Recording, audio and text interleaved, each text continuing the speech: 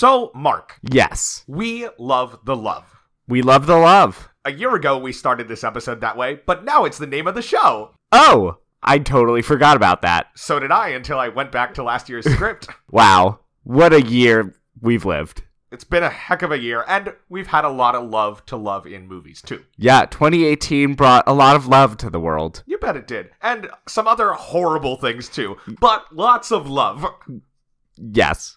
It was a mixed bag. True. So, of course, next Sunday is the Oscars, the Academy Awards. The 91st, I think? I think so. I think last year was 90. It was like a big deal, but only kind of. Yes, the 91st Academy Awards. Why do I have that at the tip of my fingers? You should not. I'm a monster. Anyway, as always, we are going to start this episode by not talking about the Oscars, specifically by talking about our favorite non-nominated romances of 2018. Okay. So what have you brought for us? I think a very strong contender is Elsie Fisher's character and Sauce Boy in 8th grade. This was also my pick. That is a solid romance. He is such a nice little boy. When they are on that, date at his house, I cackled for that entire scene. It was so funny. He's got the electric candles on the table, plugged in. He's got all the sauces laid out in a big array. Yeah, he bought one packet of every sauce for her because he didn't know which one she would want. It's so funny.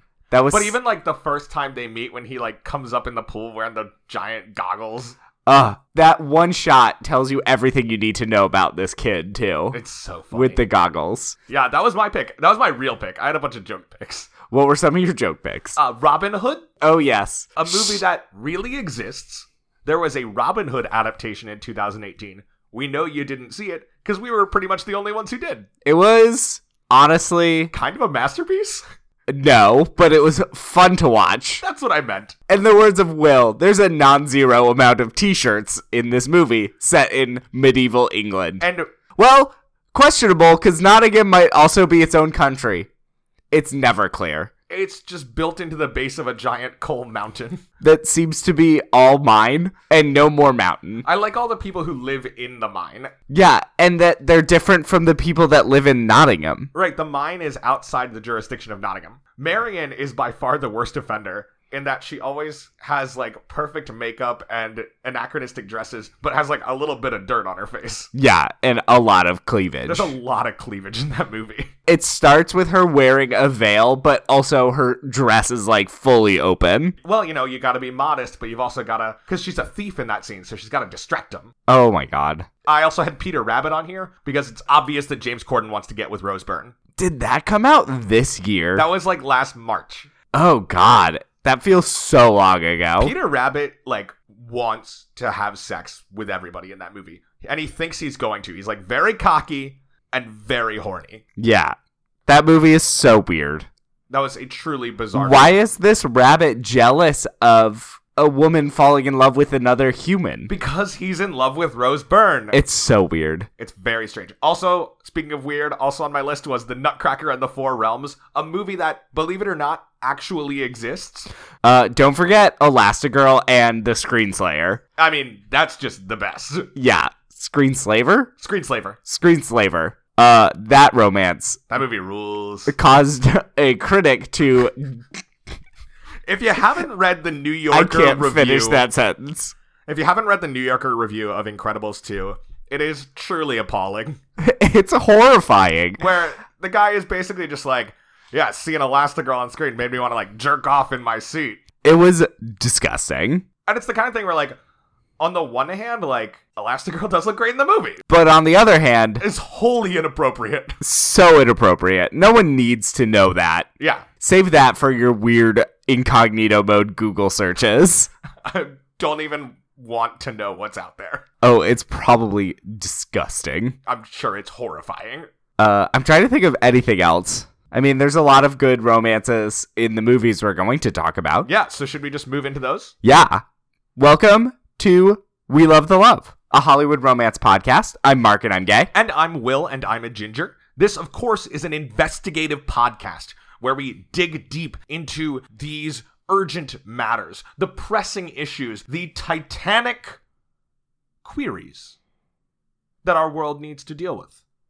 Like, for example, does Hollywood romance actually make any sense? And are these people actually dateable? Or even likable? It does not matter if the romance is the main plot, or a one-scene flirtation, or if we did not see the movie. Either way, we are going to dig in and see what's there. This week, of course, we are celebrating the biggest and this year weirdest event in movies, the Oscars. What is happening with the Oscars? So I mentioned this on a previous episode, but I kind of like Mark Harris's argument where he was saying that the weirdo Best Picture slate we got suggests that the Oscars diversification efforts are working because, like, every constituency is represented. Yeah. Including, like, old boring people. But also beyond that, this episode is coming out, or not coming out, but being recorded a day after they announce that they're presenting cinematography and editing, and then makeup and hair design, and then live action short during the commercial breaks, two of which are intrinsically necessary to make a movie. Right, the things that make movies different from other art forms. Yeah, it's mind-boggling. It's very dumb. But, I mean, the thing is, what people don't understand is that audiences have been tuning out from the Oscars not because audiences are tuning out from all live television. It's because they're sick of looking at editors. And if you just tell the audience, look, you won't have to hear about a bunch of editors, then they'll say, oh my, let me come and watch this on Sunday night. In what world does ABC think that by announcing that they're removing these 4 things, more people will watch? What's truly incredible is one of the heads of programming at ABC was talking about how, like, yeah, you know, the buzz around the Oscars is bigger than ever. All the uncertainty has people really interested. It's like, yeah, all the uncertainty has people being like, is it going to be terrible? And answering it with, yeah. Yeah, it's going to be awful. And I'm going to watch it. Oh, yeah, of course. I just can't understand how someone could look at, say, last year's Oscars and say, we need to make this shorter. Let's cut some awards, as opposed to, let's cut Armie Hammer shooting hot dogs at people who are just trying to watch A Wrinkle in Time.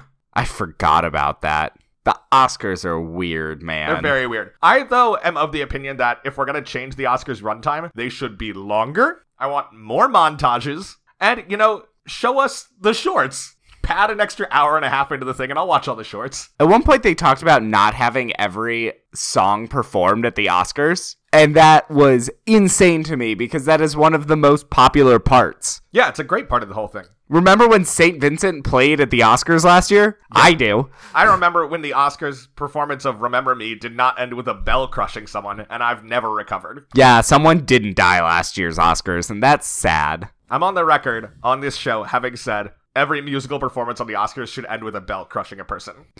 Sacrifice one famous artist every year. It would get people to tune in. ABC, hit me up. That would be something to tune in, is if every year there was one, they could phrase it as assisted suicide and film in Oregon. I mean, at some point, it's like kind of the Hunger Games, but I still like it. So besides murder, other weird things will happen at this year's Oscars, including no host, which, curious. LOL. I can't believe that no one said yes. There's so many people that I would love to watch host the Oscars, and I assumed that they were all asked, and I think everyone just said no. The correct Oscars host is The Rock. Maya Rudolph. Also one of my top choices. She would be cool. My argument for The Rock is the man looks good in a tux. He likes doing song and dance kind of stuff. He is charming, and he is wildly popular. Yeah, that would be something that could probably draw people in. Right. He's one of the few stars we have left where people will see a movie because The Rock is in it. I mean, we saw Skyscraper this year. Ugh, we did. We also saw Rampage. We need to be stopped. It's a problem that we saw both of those movies. You know, I don't regret it. I don't either, obviously. But boy, were they both garbage. Yeah, they were bad. So, for this episode, we're going to follow our annual tradition in our Oscars extravaganza, where instead of picking one Best Picture nominee and digging into its romance, we're going to skim the surface of all 8 of them. We're going to do a lightning round through each nominee, talk about the romance, and then place their believability on our 10-point scale.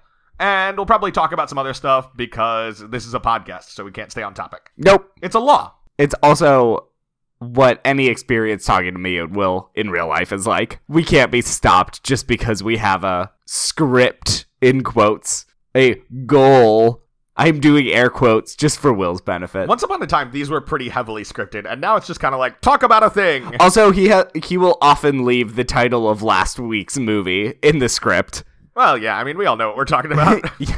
Hopefully. All right, so we've got to do our extravaganza, right? Yes. You ready? I'm ready. All right, you're starting us off with Black Panther. I, Zuri, son of Badu, give to you Prince T'Challa, the Black Panther.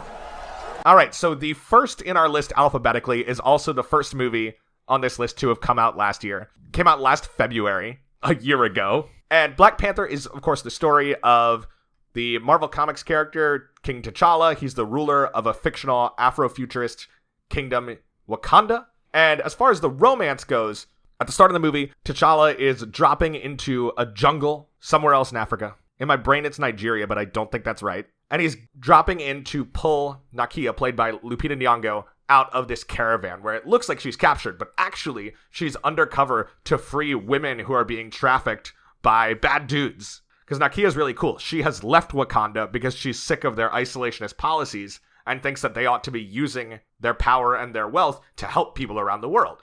Yeah, it's a pretty thinly veiled reference to Boko Haram. Yes, exactly. And so T'Challa talks to her about how, like, he had asked her to be with him. They had dated in the past, and she's like, no, I don't want to be part of this isolationist deal. But she agrees to go back to Wakanda for his dad's funeral. Then we see them interact. They don't actually interact a ton during the movie, but like when he gets thrown off a waterfall by Michael B. Jordan, she's really sad, and she helps to organize the resistance in Wakanda against Michael B. Jordan's Eric Killmonger. And then in the final battle, she fights, and she's really cool. And then towards the end of the movie, she kind of agrees to date T'Challa again, but kind of not. She's playing a little hard to get, but she's glad that he's no longer an isolationist. Yeah, this one doesn't have a lot of actual contact between the romantic leads. But the performances are so good that you get it with just a little bit. Yeah, it's also one of the least, like, romancy endings. Right, the movie's not a romance, and there is almost, to compare it to other Marvel movies that we've talked about,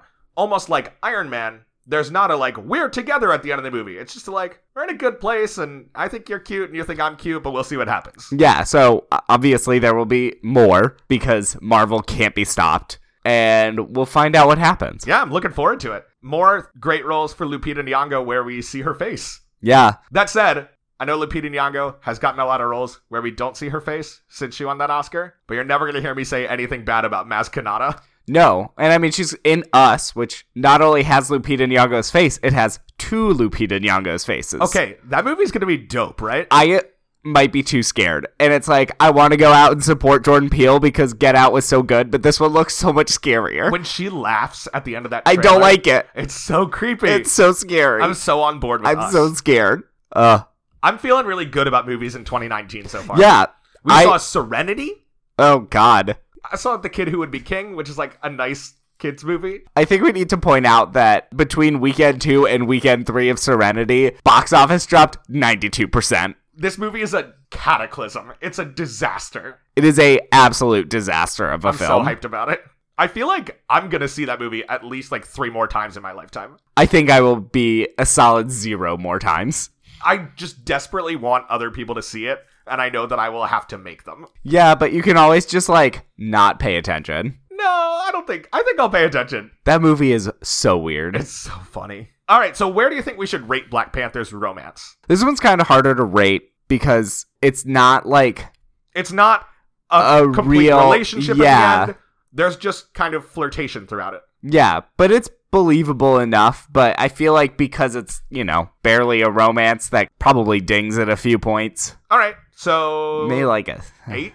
7 or an 8? I'm an 8 It's also been so long since I watched this movie, full disclosure. It since last March. Yeah, I don't think I've watched it since probably February. I gotta get back on that. A year ago, so my guess is... don't hold me to it. So we're kind of dropping a little bit because we don't totally remember. Yeah. All right, so 8 for Black Panther. Sure. All right, now you, though, just watched Black Klansman this week. My mouth to God's ears, I really hate those black rats. And anyone else, really, that doesn't have pure white Aryan blood running through their veins. I'm happy to be talking to a true white American. God bless white America. I did. It was the last of the 7 Oscar movies that I watched. We'll get to that. And I thought it was really fun. I enjoyed it. Adam Driver is hot. That is my official stance on that always position. great. He's apparently really good in the Report, the movie about the 9/11 Commission that premiered at Sundance a couple weeks ago. Oh, he's a good actor. Hot take, but I'm into it. Yeah. So it's based off of a true story of the first black police officer. Detective. In Colorado Springs. And he kind of undertakes it on himself to expose the local Ku Klux Klan by talking on the phone. And so then, because he's black, he needs a white person to play him in actual interactions. And this includes him being on the phone with David Duke, played by Topher Grace. Who's really good. Who's really good in this. And so, at the end, everything gets buried, and it's very sad, and everything is terrible. We get a montage of Charlottesville, and it was a big bummer at the end, not gonna lie. Yeah, I will say, I think the movie cheats a little bit with the Charlottesville montage. Yeah. Or I think it manages to get a deep and serious resonance through that it doesn't really earn otherwise. Yeah, because it's kind of fun otherwise. It's got a lot of 60s, there's a Soul Train dance sequence, which is the second interaction we get between the romantic coupling in this film, which, as he's working for the police, Ron Stallworth starts dating the leader of the Black Student Union at the local college, who is very anti-police because it's the 70s, and she's a Black Power supporter who invites Kwame Ture to give a speech, which is where they first meet, and it's interesting. The romance is one of the things that I liked this movie, but I did not love it. And the romance is one of the things that kind of rubbed me the wrong way, where I don't know the true story of this element of this whole narrative. I don't know if we do either. If they made up a full character, which is possible. I just don't know what all is real and what's not. Yeah, and I just felt like their relationship was kind of weird. I didn't love... She's, harassed by a cop pretty aggressively, and then immediately John David Washington, as Ron Stallworth, is, trying to pick her up, and she's, kind of into it. And it felt kind of like whiplash for that character. Yeah, but she doesn't know he's a cop at that point. She doesn't find out he's a cop till later in the movie. Right, but even, I don't know, I had a hard time with her making that jump in those moments. Yeah, I mean, I think it helps that she doesn't know that he's a cop, and they have disagreements. They, actually discuss it. He's more on the side of we should work from the inside to change it. She's the only way to change things is from outside action. And they have that debate throughout the whole movie. But it's not until he tells her to avoid this event because the KKK is planning on planting a bomb there that she finds out he's a detective. And that doesn't come till they've been dating for a while now. Right, which is also kind of an issue. Yeah. So, I mean, definitely not going to be one of my top rated. Yeah, like I said, I wanted to like the movie, and there's a lot I enjoyed. I thought Topher Grace is a lot of fun. Yeah. I think Driver and John David Washington are really good in it, too. I just felt like it thought it was sometimes making bigger points than it actually was. Not on, a Vice level. We're going to talk about Vice. Yeah. But, like I said, for example, the Charlottesville montage at the end, which I know was not originally part of it because that happened, the day after they finished shooting it. And right. Spike Lee was well, we're putting this in the movie. And then also... the Alec Baldwin bit at the beginning, I think sets up such a weird movie that it never engages with again. That was odd. The Alec Baldwin thing is strange. It is odd. Also, shout out to Alec Baldwin, who is in 2 movies on this list. Barely. Oh, yeah, he is. Also in Star is Born. As himself. Right. For 2 seconds. Ladies and gentlemen, Ali. Yep. That's so weird. He must have just been walking by on set. Yeah, I have no idea what was going on there. Yeah, how did that happen? Who even knows? Do you think that Saturday Night Live really has a trash can full of beers just under the bleachers? I would fully buy that. It's one of the things where I'm that's completely ridiculous, but also probably true. Yeah, that feels accurate. Also, Harry Belafonte is in BlacKkKlansman, I just remembered. He's good in it. He is very good. He is 91 now. Good for him. Yeah, he's really good in it. I mean, he's recounting the lynching of Jesse Washington for the Black Student Union of Colorado College, and he delivers it very well. Yeah. He plays a friend of Jesse Washington who witnessed it happen. And it was a very moving scene. That's a good scene. Yeah. There's the, like, double layers of that scene where they're the, like, transparent heads going by. Yeah. I thought was a little odd. Yeah. But it's interspersed with the KKK watching Birth of a Nation, which they cut back and forth between it. But Harry Belafonte's monologue is over the showing of Birth of a Nation, which he references in his speech because Birth of a Nation helps rebirth the Ku Klux Klan. In the 19-teens, In the 19-teens. So I enjoyed that part of the film. Birth of a Nation is a movie that's, like, interesting to watch. Obviously repulsive in its politics. It's also crazy long. Yeah. People did not have much going on in their life at the time. I suppose so.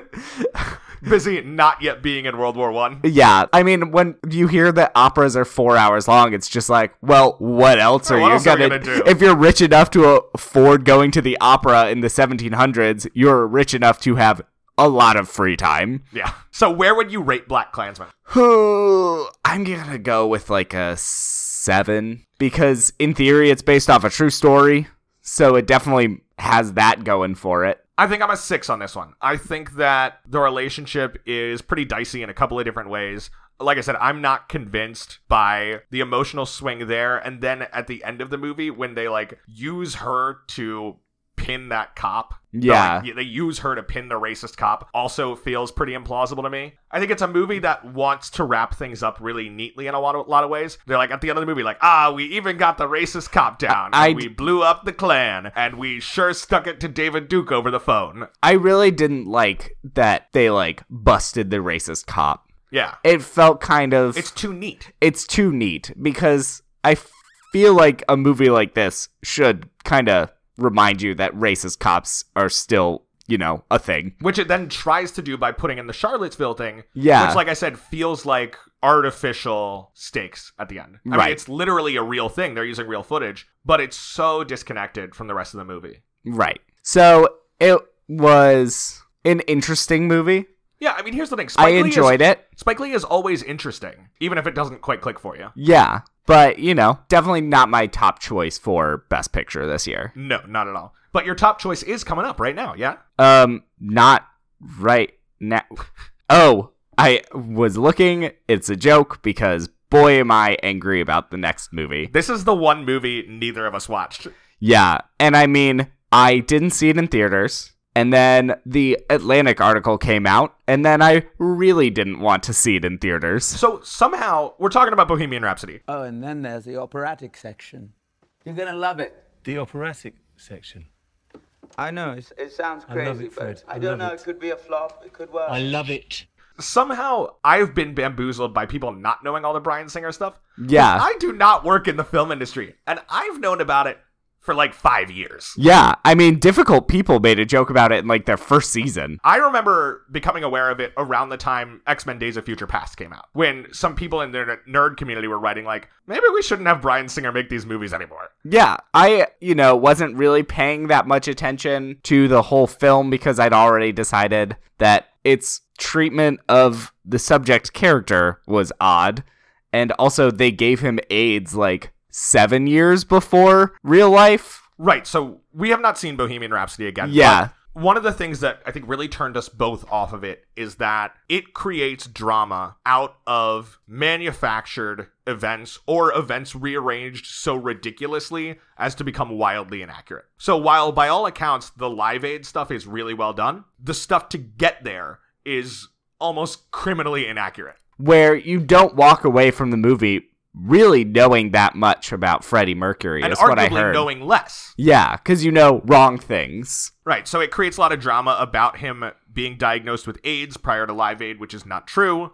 It creates drama out of him leaving the band and going solo beforehand, which is not true. It's very strange, the choices they made there. It's also weird, though, because this movie was wildly successful. Crazy successful. Truly astonishing. And I think that a lot of people like in the film nerd community have been kind of blind to that, because I think a lot of us wrote this movie off even before it opened because of the years and years of behind the scenes drama of going through multiple directors and multiple stars in the Freddie Mercury role. And then once it was going on, knowing about Bryan Singer getting fired from the movie for not showing up on set and not for being a horrible abuser of teenage boys. And now it's this weird thing where the movie is getting nominated for all these awards, but nobody is talking about Bryan Singer when they're talking about the movie. Right. And it's very apparent that everyone is purposefully not addressing They're avoiding it, yeah. And it's uncomfortable even more because of that. I did hear a strange argument on Little Gold Men where they were saying maybe people are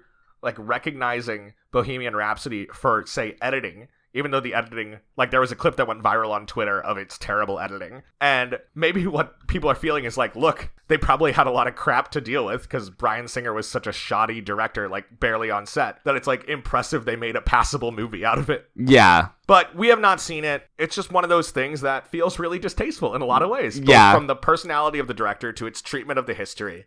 I really don't want anything to do with it. No, I just have absolutely no desire to watch it. If I want to watch the Live Aid concert, the entire original Queen Live Aid concert is on YouTube. Yeah. So, Go check that out. It's there. You can still watch it. So we will not be rating Bohemian Rhapsody. Nope. Because we did not see it. Nope. And we will never see it. Nope. Great. Moving on to one of my favorite films of the year. Green Book? No. We're talking about The Favorite. You have become close to Abigail. She's been a dear, yes. It's such a shame, but I've had to dismiss her for theft. She's a liar and a thief. I heard you. She's my servant. She's not dismissed. I've made her my maid of the bedchamber. Did you not hear what I said? Yes, you regard her as a liar and a thief. Yes. I do not, obviously. Favorite. Which, was it written directly for me? Maybe. Possibly.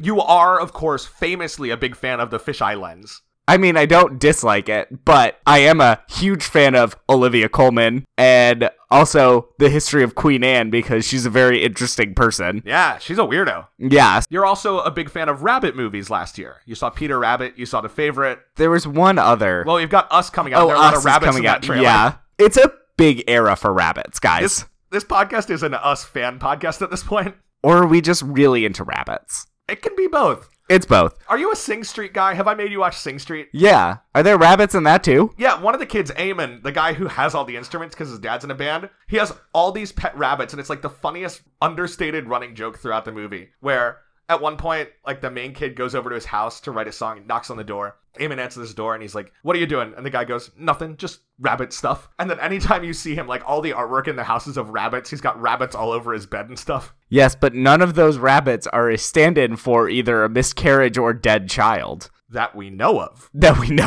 Fair. But The Favorite is the story of Queen Anne and two women who compete to be the favorite, which, you know, is code slang for lesbian lover who uses that position to gain authority. Right. The natural position that exists in all governments. Yeah.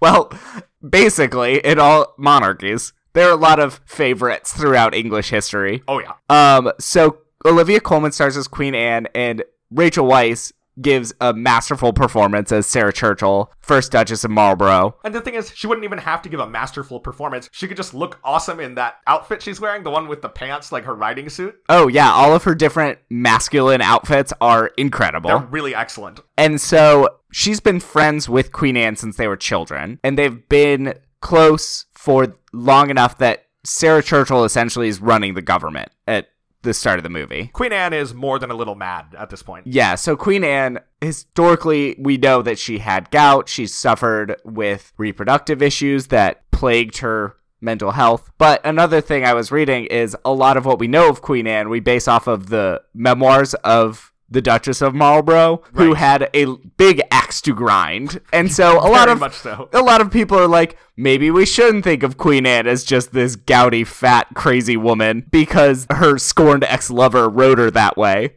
But Sarah Churchill is essentially running the government. She is a Tory. The Whigs are led by Nicholas Hoult, are jockeying for power as well. And can we talk about Mark Gatiss and his ducks? Oh, yes. This is a great movie for animals. It is. Mark Gatiss plays the Prime Minister of England. He has his duck Horatio, the fastest duck in the city. Yes. Or is this post? Yeah, this might have been post Act of Union. So I think she's the Queen of the United Kingdom now. You may be right. It's Yeah. right around that window. Right. So he plays the prime minister. He also is not interested in politics. In this movie, the only people that care about politics are Sarah Churchill and her husband. And Nicholas Hoult. And Nicholas Hoult, who also is incredible in this movie. He's great. Everyone's great in this movie. Especially Horatio, the fastest duck in the city. Yeah. There's a duck racing scene. There's a scene where people are just throwing fruit at a naked fat man with a pink powdered wig for no apparent reason. Speaking of leisure time, Yes. that we've been talking about. Oh, yeah. This movie gives a great vision of what leisure time looks like in the early 18th century. Yeah, in the royal court. And With like clowns and animal races and stuff like that. dancing. Weird dancing with Sarah and I don't remember his name. It's Rachel Weisz. Joe and Alwyn. Taylor Swift's boyfriend. That's what I know him as. He's been in movies before. I know, but now when you He was in 2 different English nobility movies because he's also in Mary Queen of Scots. Yeah, but if you Google him now, it just says Taylor Swift's boyfriend. I mean, fair. Yeah.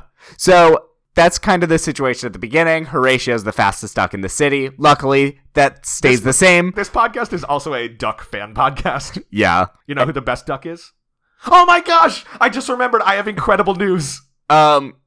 Can we finish the favorite first? Fine. We've just gotten to the actual plot. I've been sitting on this for days. At the beginning, Sarah Churchill's distantly related cousin Abigail shows up, having been sold into essentially indentured servitude by her father in a card game. She now works at the palace because Sarah Churchill gives her a job. She then becomes Sarah Churchill's personal assistant, watches the Queen and Sarah Churchill engage in an intimate moment, They get it on. hatches a plan to then use her authority to become the favorite of the Queen, and takes over a lot of the jobs of Sarah Churchill. They're scheming. She's essentially a commoner at this point, but marries into a wealthy family. There's machinations. There's a bathtub full of mud. Emma Stone giving Joe Alwyn a hand job in this movie is one of the funniest things I've ever seen in a movie. That is one of the best scenes ever. She's just like sitting there talking about her political plans on her wedding night, and Joe Alwyn is kind of put out, so she's like, fine. And it's like, he's out of the screen, and we just have her jerking. Yeah, you just see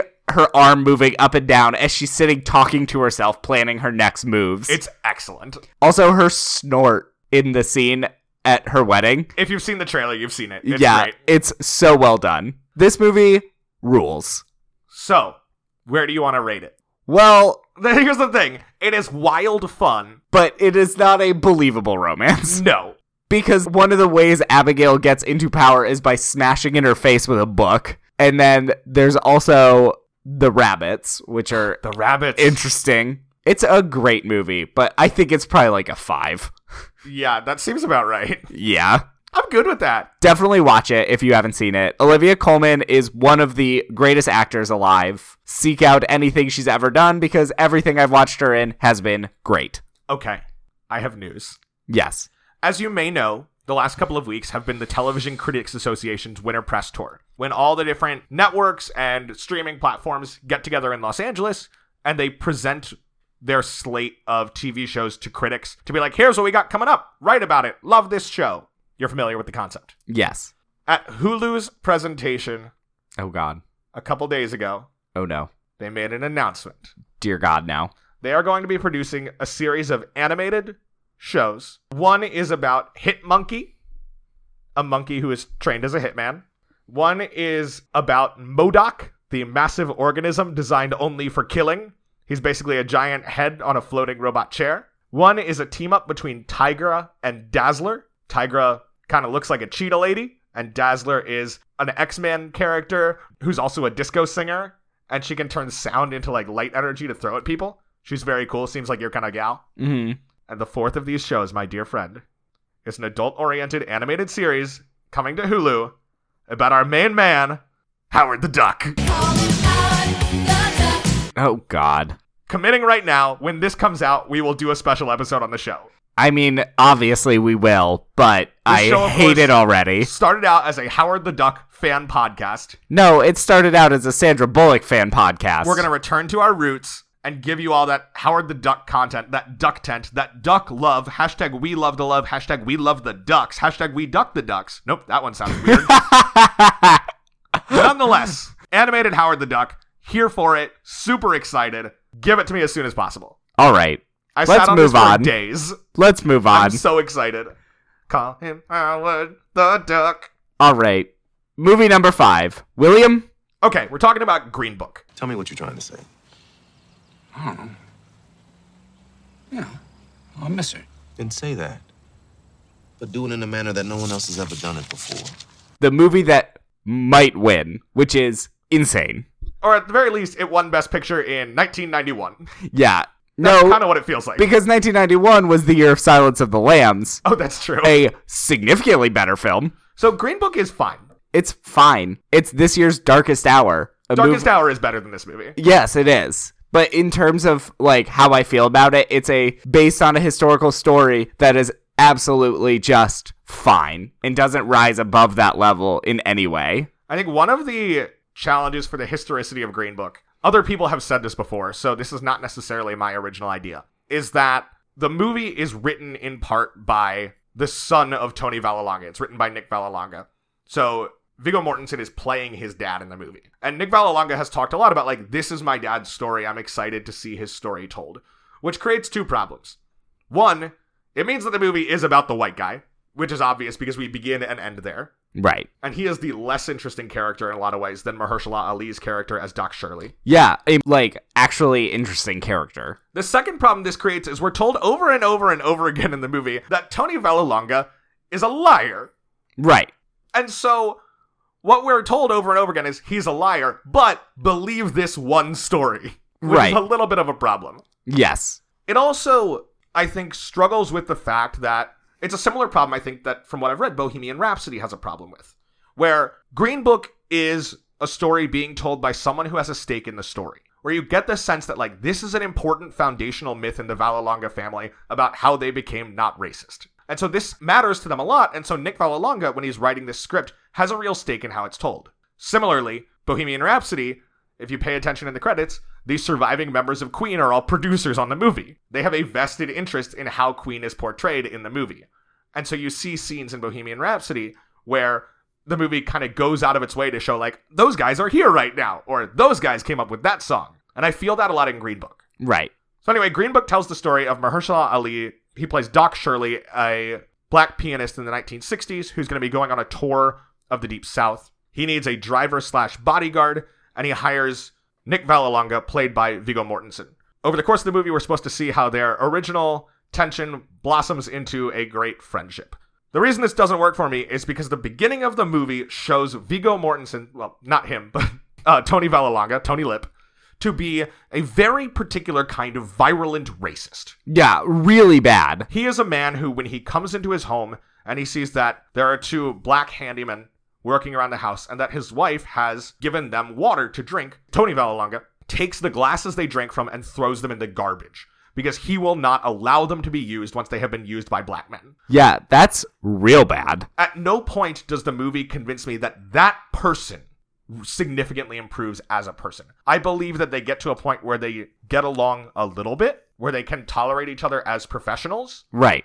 But at no point am I convinced of this, like, warm, welcoming, kind of huggy relationship the movie wants to sell me on at the end. Yeah. It's also an issue in some ways. This idea comes from a Pop Culture Happy Hour episode on this that I think is really good. That it gets at the difference between, like, getting along with one person and systemic racism. Yes. We see Tony Vallelonga get to a point where he can get along with one person.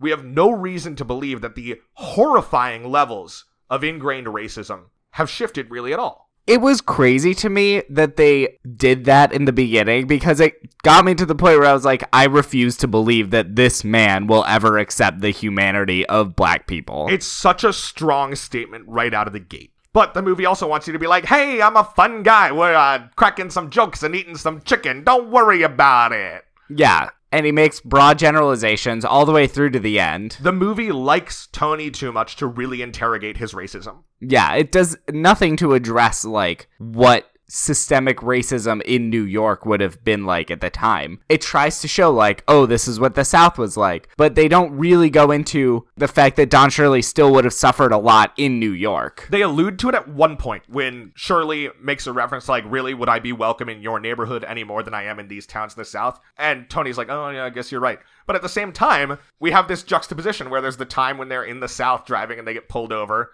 and the cop is giving him a hard time. And then at the end of the movie, they get pulled over too. But now they're in the North, so the cop is just friendly. Yeah, I did not care for this film. There's barely any romance. I guess the most would be Tony Lip is married. And he writes Don letters to Shirley his wife. helps him write letters to his wife. It's a real Cyrano situation. Yeah. That's kind of a cute vibe. Yeah, it's cute to see, like, her read it with all of her friends. And her friends are all jealous of, like, the nice letters she's writing. Yeah. And then at the end, he writes one by himself, and it's nice. Yeah. He learns how to be nice.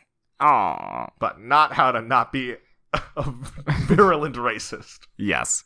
Where do you want to rate this? I don't know. It's like, yeah, they're married. If we're just doing their marriage, seems pretty good. Yeah. I guess the only problem is his own ridiculousness where, like, you know, he'll go into a hot dog eating contest to make money. Yeah, and it seems like they never actually interact in their life because he gets home as she gets up. Yeah. And goes to bed. That's part of he works at the Copacabana, right. So he has a night job. Yeah. So it seems like that old, I don't know where it's from, but there's like a story of a man and a woman who their only interaction is when they leave a note to each other when she goes to work in the morning and he goes to work at night, and they have a great marriage.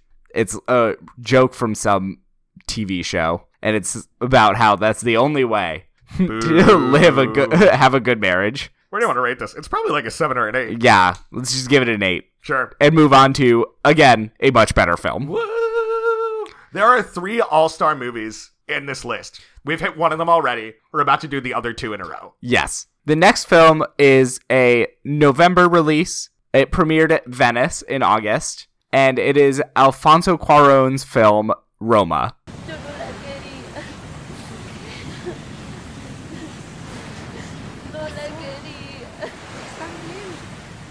Yay. Which, it's on Netflix right now. It is. You can watch this before the Oscars. This movie has a real shot and is great. I think this might be what I hope wins. Mostly because I think it has the best chance of beating Green Book. It just won the BAFTA.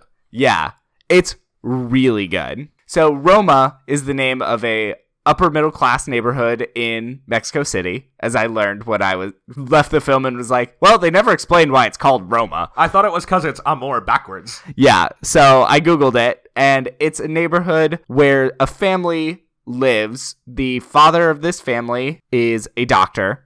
A deadbeat doctor. So they are well off. He leaves the family pretty early in the film. He's like allegedly going on these work trips, but really he's going to hang out with other people who are more fun than his family. Yeah, but the movie is actually about their domestic helper, Cleo, who is an indigenous woman from a small village that came to the city and lives with them, works for them. I think it's her sister, I want to say, that also works for the family. I think it's like a cousin or something. Yeah, and so she cooks for them, cleans for them, takes care of them in every way. But what's really interesting about this film is when you see stories like this, it's usually stuff like The Help, where they're mistreated and things are weird. And there are racial and class elements because she's an indigenous woman, and this is a Mexican family, probably of white descent, mostly. And that really does play into it, but they treat her really well and think of her as part of the family. Except that, in a lot of ways, this is a movie about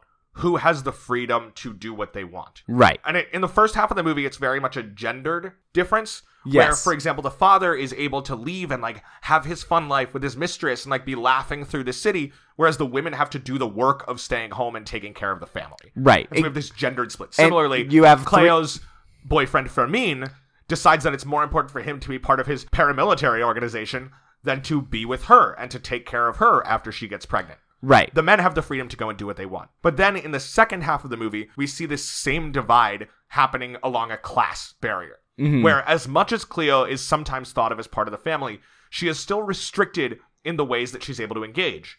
She goes on vacation with the mother, played by Marina de Tavira, and the kids, and de Tavira's character is like, okay, like, if she's going on the trip with us, she's there as a guest, she's not there working. And they do that for the duration of the trip. When they get back, they're talking about how Cleo saved the kids' lives in the ocean, and then immediately flip the switch to go get me a smoothie. Yeah. That there are these boundaries that nobody quite gets to cross.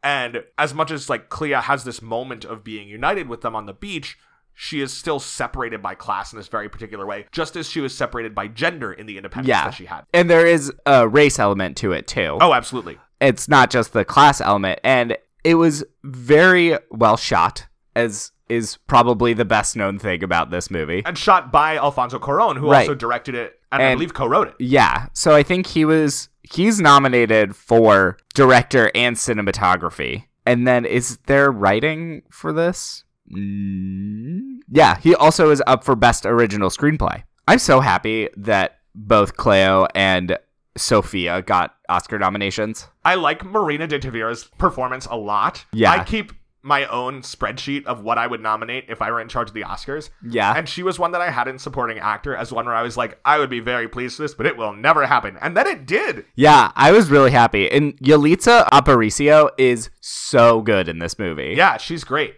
She was not previously an actor. Yeah. But does a terrific work. I was listening to an interview with Cuarón recently, and he was talking about the ocean scene. And he was talking about how, like, yeah, you know, by the time we were shooting that, Yalitza had been an actor for long enough that she was like, I could do this stunt stuff myself. And we had to reel her back in like you have to do with every dumb actor. Cuarón seems like a really cool dude. Yeah. This is a really cool movie. He's probably going to continue the Mexican streak at the Oscars. Yeah. Would it be the first foreign language film to win Best Picture? No, but I think it'd be the first in about 40 years. Yeah, which would be super cool. For those of you who don't know, Mexican directors have won 4 of the last 5 awards. Yes, but it's including only Cuarón for Gravity. But it's only 3 people. Right. It's Cuarón, Iñárritu won it twice, and Del Toro last year. Right. So it's very much a strong history of cinema in Mexico. Oh, yeah. And for some reason, in the past, 5 years, it's really kicked into high gear in crossover. Well, these guys have all been making movies that have played pretty well in the U.S. for a while. Alfonso Cuarón made a Harry Potter movie. He did. And he did Y Tu Mama Tambien, right? Which also played well in the U.S., I think. And Children of Men. And Children of Men. Gravity, of course. So he's long been, He's a cool dude. In the U.S. He's great. He lives in London now, according to Wikipedia. Oh, interesting.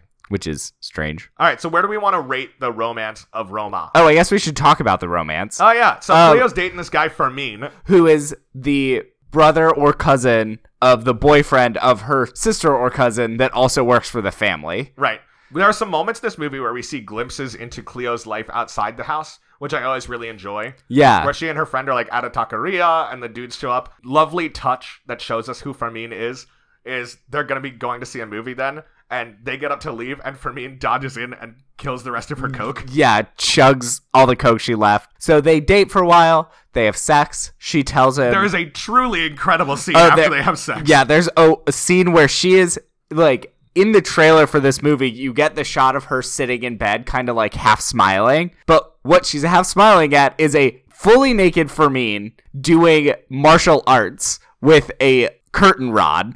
Well, there are 2 curtain rods in that shot, if you know what I mean. Yeah, and you see everything. And it goes on for a while, and it's just insane and incredible. It's so funny, and it's so long. Yeah, and it's played for laughs. It's so great. But then she gets pregnant, and she tells him... During the movie.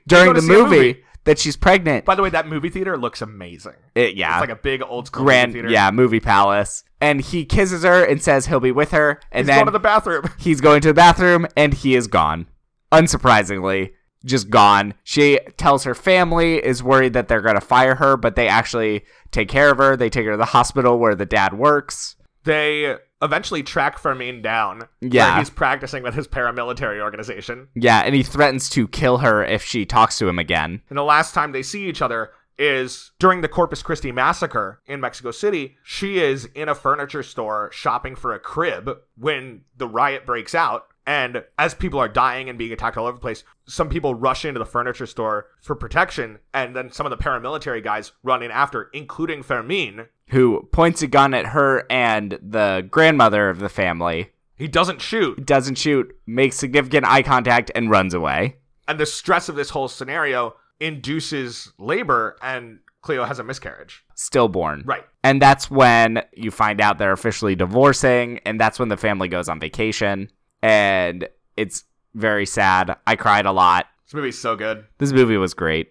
I was listening, that same interview I listened to with Cuarón, he was talking about having seen a photo of the Corpus Christi massacre when he was a kid.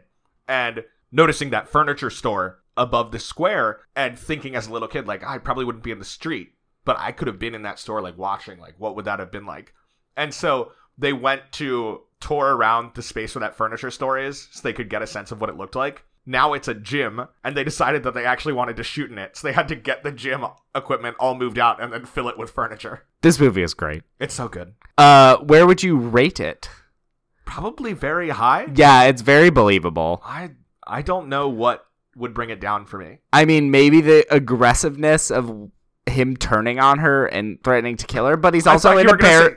I thought you were going to say the aggressiveness of him doing the martial arts naked. That too. So 9?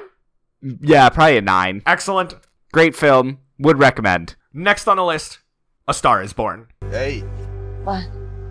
I just want to take another look at you. What a movie. What a film. So in this movie, Chris Christopherson plays a singer who is a super intense alcoholic. He goes to a club where he sees Barbra Streisand singing in the Oreos, a musical group in which she is a white lady singing between two black ladies. Remember when that happened in the 1976 version? That movie was so bad, and this year's version is so good. I think we both enjoyed this year's version more because we'd seen the 1976 version. Because it was watching that movie where they made every decision correctly. Exactly. This is the story of Jackson Maine, played by Bradley Cooper, who is a kind of roots rock singer, and he's heavily into drugs and alcohol. But one night after a show, he stumbles into this bar, a drag bar, where he sees a performance by Ally, played by Lady Gaga. Or as her placard at the Venice Film Festival said,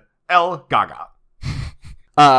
In this bar, also, Shangela and Willem from RuPaul's Drag Race are there, both giving amazing performances as themselves. This movie rules. Yeah. So Cooper and Gaga have this kind of whirlwind night where they go to a couple bars together. They wind up sitting in a parking lot outside a convenience store. She punched a cop and he's helping her hand. Right. And then she writes a song about him that becomes Shallow. And next thing you know, he's whisked her off to one of his concerts. They perform on stage. And it becomes this ever-expanding melodrama where she gets her own musical career out of it and is rising up. Meanwhile, he is struggling more and more with his drug addiction. Ultimately, he completely passes out from drugs and alcohol at the Grammys as she's winning her Grammy for Best New Artist. And so he has to go into rehab. She tries to slow down her career so she can take care of him because at this point they're married. And in the end, worried that he is dragging her down, Jack commits suicide in his garage. And we're even told that he tried to commit suicide when he was only 13. Right, we heard that when he was in rehab. And I cried a lot watching this movie. This movie is so good. This movie is incredible. Every performance is perfect. I want to give a shout out to the Georgetown AMC for never giving up on this movie.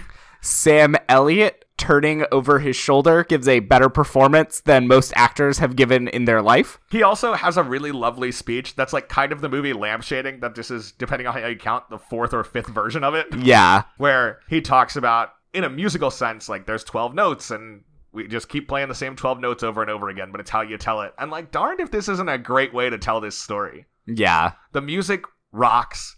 The performances are all terrific. And it's just so captivating in so many ways. And really, the best moment in the entire movie, a lot of people talk about the Shallow performance, which is awesome. I think Shallow in the parking lot is really great too. Yeah. The most devastating move in the entire movie is when Gaga is singing the last song and it cuts back to her and Cooper at the piano. Oh, that moment.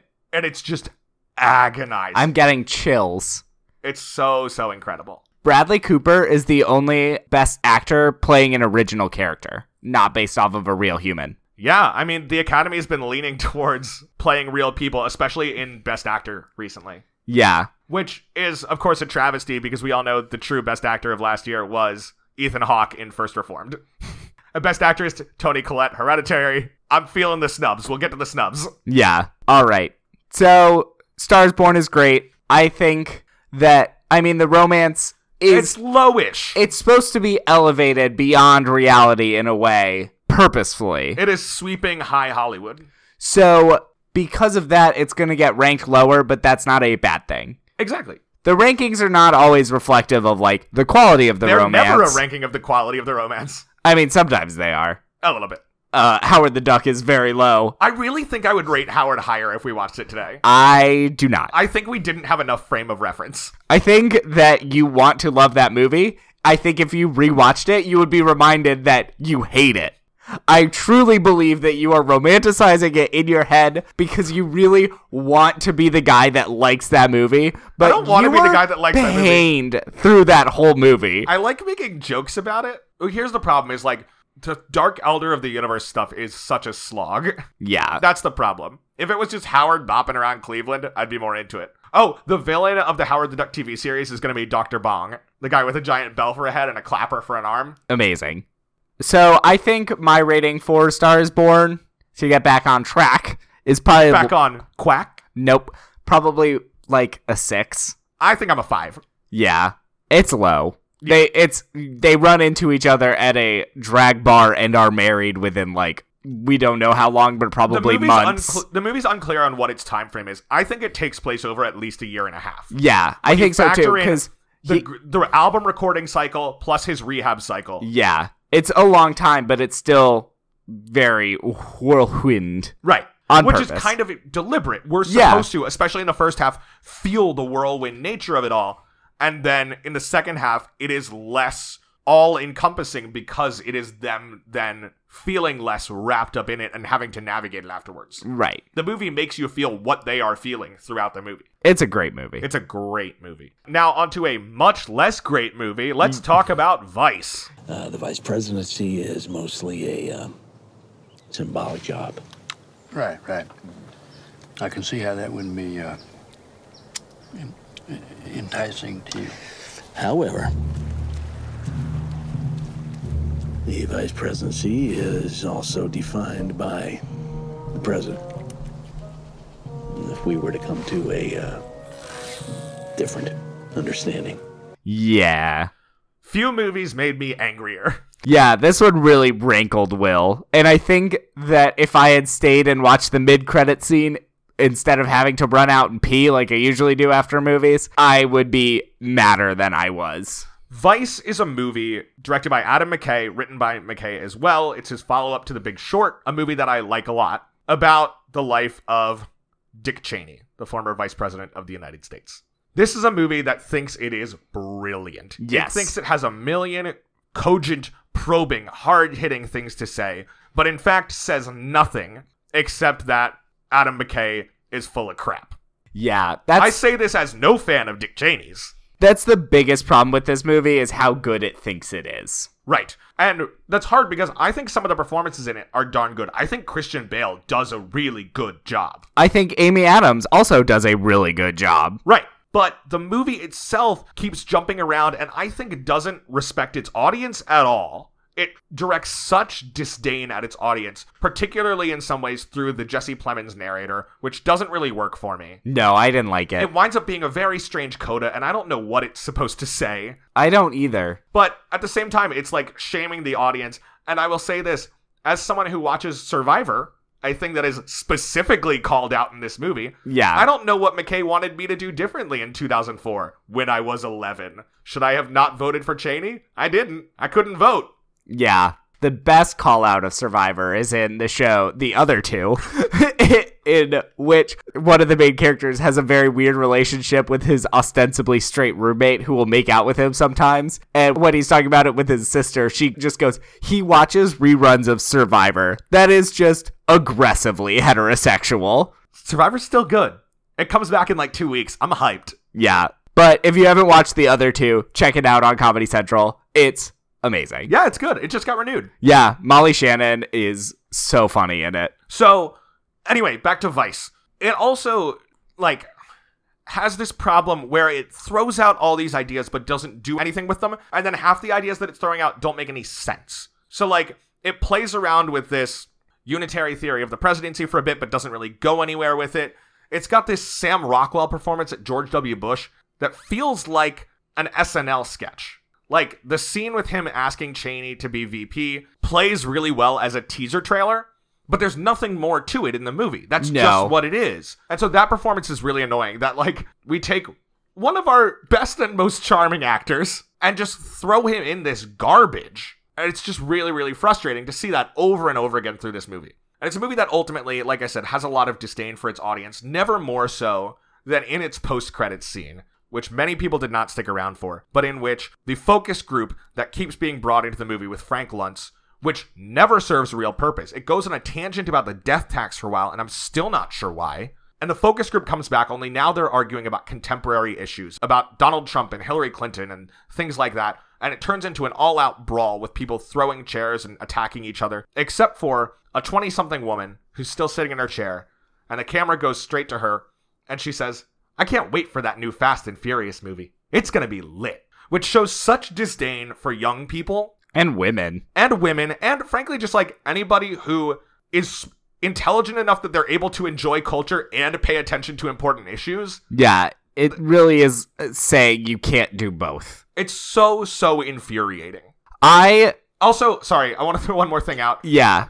The movie is so cocky in so many ways. It is truly mind-boggling to me that Vice has the audacity to include a scene in which Christian Bale tells Steve Carell to use a light touch. That this sledgehammer of a film can look you straight in the eye and say, we're going to use a light touch. When at the same time, there's a scene where Dick Cheney says, "What do we believe in?" And everyone laughs at him. Give me a break. I don't like the guys. They have an agenda. If they don't believe in anything, then what are we supposed to think they did any of this for? The movie doesn't have an answer to the ludicrous propositions it throws out there. Yeah, this movie made a lot of choices. A lot of them failed. It was not a great movie. I don't know why Adam McKay is up for Best Director. He should not be. It's ludicrous that he's in there and not Bradley Cooper and not Paul Schrader. Yeah, it's... And not Pavel Pawlikowski. Oh, no, Pawlikowski is in there. Yes. Good for him. Cold War is awesome. That's a great romance. Talk about an unnominated romance. It's nominated for foreign language. That's why I didn't pick it.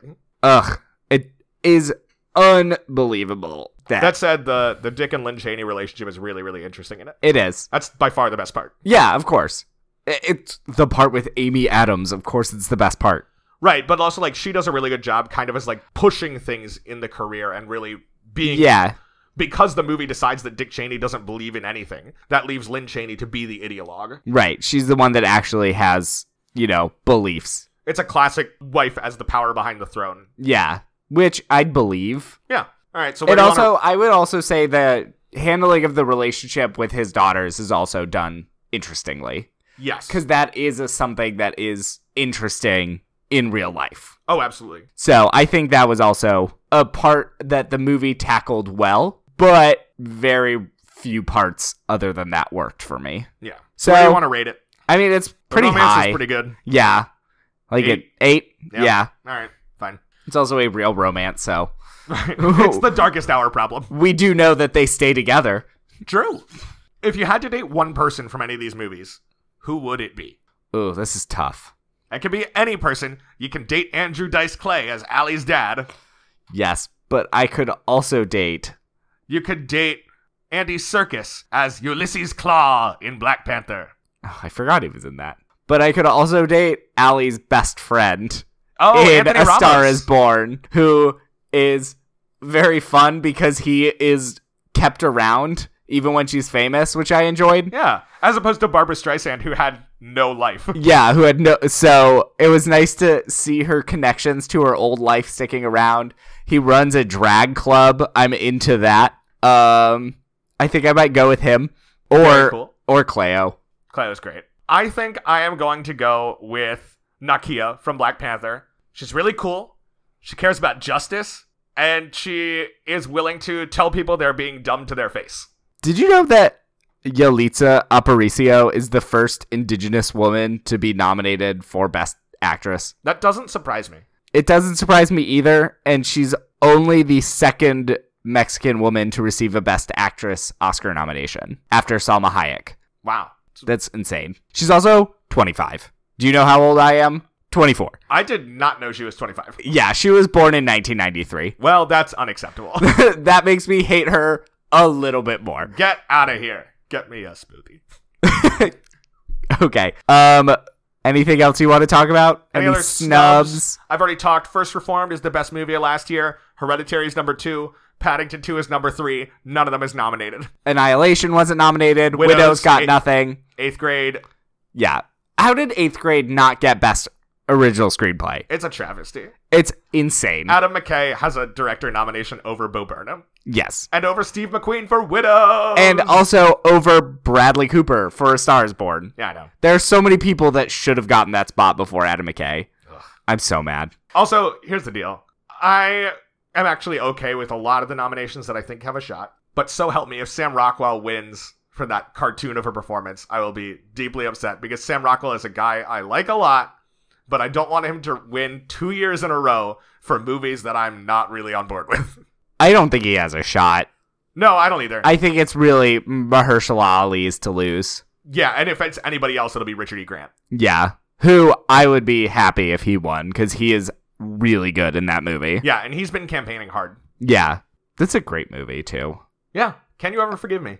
It picked up adapted screenplay and supporting actor and best actress, maybe? Yes. Okay. Melissa McCarthy is nominated for best actress. Excellent. So it did pick up some stuff. Also, that's another director who I would have nominated over Adam McKay. Oh, sure. The list is quite long. Yeah. There's so many. I would have put James Wan for Aquaman before that. Who directed Mortal Engines? Some kind of computer simulation? Put them up there. Well, I think we've covered all the movies now. Any other snubs? No, I mean, we could do this all day. For Yeah. the most part, it's okay. Yeah, that's the thing, is for the most part, the nominations are fine. Yeah. Nothing to truly be mad about. I get to be a grump about First Reformed this year, just like I was a grump about Florida Project last year, and I'm okay with that. Yeah. I really think that things are probably going to be okay. Well, we did it. We did it. Happy Oscars. Happy Oscars to all. And to all, a good award season. So, looking towards next week, I feel like we have still not nailed down whether we're doing How to Train Your Dragon. I am firmly on team # the dream is dead. I think we should... # work no dreams. I think we should cover this last one to see if my memory is correct and that there is one good DreamWorks movie. But do you want to be in a situation like with Madagascar where we learn that it's awful? I'm okay with it because I'm also not married to this. Like, if I found out something I actually loved as a child was bad. Wait a minute, hang on. I have a voicemail that we need to check. Well, why do we frequently check your voicemail during the show? Because that's when I'm on my phone. I'm not paying attention to what I'm saying. You think I listen to what I'm talking about here? I mean, I can guarantee I don't listen to what we talk about. I use it to check my voicemail. So anyway, here's this. I haven't listened to it yet, but it's something, probably, I guess. Maybe it's like a pizza man, and I didn't notice the voicemail till now. Hey, Ma, Will, guess who? It's me. I'm calling from Square Apron. This is Tony A. Anthony, Vice President of Advertising and Marketing for Film Podcast. Listen, great show so far. Love what I'm hearing.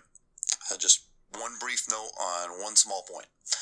The Madagascar episode had little to no discussion of romance whatsoever, and overall you seem to be expressing some reluctance to continue watching and reviewing the romances of the DreamWorks films. Let me be clear. If you were to cease doing so, it would be unfortunate. And by that, I mean the consequences would be unfortunate consequences.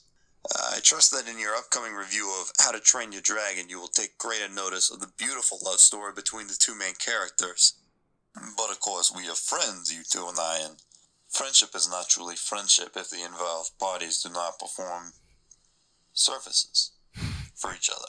Oh. In that vein, you wish for the Academy's award for Best Supporting Actor to go to someone other than Mr. Sam Rockwell for his portrayal of our nation's 43rd president in the Vice film. Very well. I personally enjoyed the choices he made for the role, but consider it done. He will not win the award. Best wishes, and take care. I'll be in touch. I like how an advertising agent, introduced himself in a voicemail to you as, "It's me." So profesh. Is Tony Anthony gonna kill Sam Rockwell? Yes. He's also going to kill us if we don't cover How to Train Your Dragon. Okay, here's the thing. When Tony Anthony called us back during the Meet Me in St. Louis episode, and he said he was going to ask us to perform a service for him at some point, I said, should we be worried about Tony Anthony? And you said no. This man is clearly a monster. Well, sorry I didn't want to stereotype people from New You York. think all Square Apron execs can't be monsters? Yes, I try to avoid assuming everyone who lives in New York is evil. Square Apron's a great company. They've never done anything wrong. There's nothing bad to say about them. We love Square Apron. Please don't come and get us. We have to do something about this. I mean, we have to cover How to Train Your Dragon. We do. Apparently, we have to keep doing the DreamWorks episodes or Tony Anthony's going to have us killed. Yep. I do not care for this. I'm fine with it. This is a threat to our lives. Also, people can order wonderful boxes straight to their homes with all the ingredients to make a delicious website. Do you truly think this is the first threat against my life I've dealt with? How many of them were from podcast advertising executives, though? I mean, probably all of them. Well, Be Wild Body Glitter still hasn't forgiven us for dropping that sponsorship. Yeah, they do not take kindly to our discussion of their weird products. All right, well, I guess we're covering How to Train Your Dragon, so Tony Anthony doesn't have us killed and thrown in a ditch somewhere. It has America Ferrera. Oh, yeah, it does. Get excited. All right, well, until next week, you can follow the show on Facebook and Twitter at LoveToLovePod or email us at lovetolovepod@gmail.com. Make sure you rate, review, and subscribe. Last question. What is the best piece of dating advice you got in a 2018 movie? I mean, you should write songs about strangers in parking lots, and then they will fall in love with you and make you a star. Much like Elsie Fisher in 8th grade, if you buy me fast food, I'm in. That's not even a joke. That's just Will discussing his current dating strategies. If people want to give that a shot, I would not be sorry. Will, stop trying to scam people into giving you fast food. They could give me a sandwich instead. All right, there you go. Until next time, I'm gay. And I'm a ginger. So between the two of us, we know everything there is to know about romance. Happy Oscars! Bye!